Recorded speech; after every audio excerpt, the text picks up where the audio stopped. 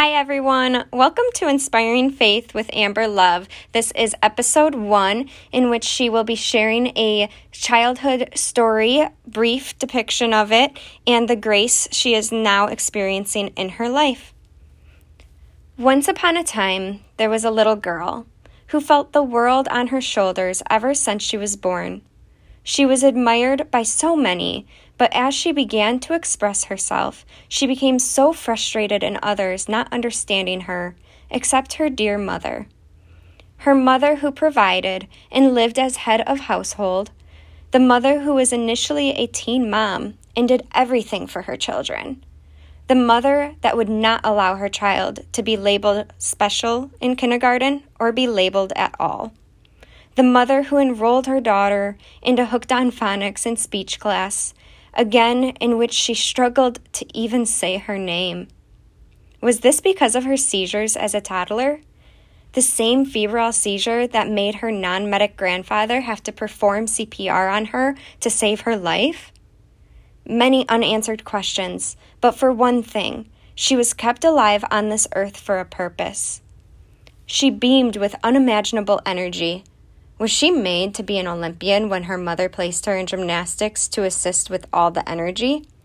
That takes a lot of responsibility and is a heavy burden and expectation for someone to hold on to. But was it better to label her ill with ADD instead? Nope. No labels. And eventually, she was a national champion in Cancun, Mexico within 4 years. This girl, however, she grew up and she learned others would label and bully her, telling her to die in middle school or how she had no soul, which made her question at times if she should have stayed dead after that first seizure. Her family joked so much at her and about her, she began to lead a path of her own. Activities and endless opportunities entered her life. She went to numerous camps, and at one, she felt the Holy Spirit in her. That's what that feeling was. On March 6th, 2010, she is saved yet again. However, 11 months earlier, she dealt with the most frightening time of her life. Why does she not know her name? Why were so many people surrounding her? Is she alive? More mean comments from a new school. Another illness, and another reason she may not be related to her family. She is strong and capable of so much, especially with God beside her no matter whomever comes in her way or path. This girl was healed from that illness within 3 years. That illness was epilepsy. She kept striving, but then came relationships where it was obvious her morals followed in that of purity. But that all changed May of 2014. Sexually abused by a boyfriend of 2 weeks, and then a mother whom never taught her of consent and told her truthful daughter to go buy condoms that sat dormant in her bed cabinet for 4 years. This is how men treat women, though. They get to do whatever they want to her, right? So she believed from such trauma. She went off to school, striving to live and touch the lives of all around her.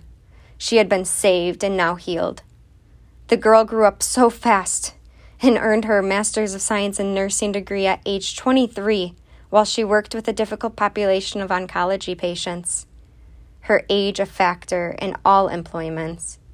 And as she still felt alone from family, it was her time to follow in the path she assumed to follow due to the opinions of high authorities.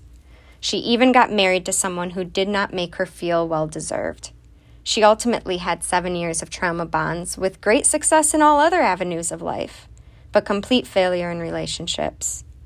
Although she was and is protected, she learns now of grace and peace and how truly loved she is as she heals and conquers the life she was called to live, explore, and experience. No labels, never defined as a whole, but rather restored, healed, and ready for her destined calling. Soon I will be sharing a testimony. Stay tuned, and I hope you enjoyed this short little story.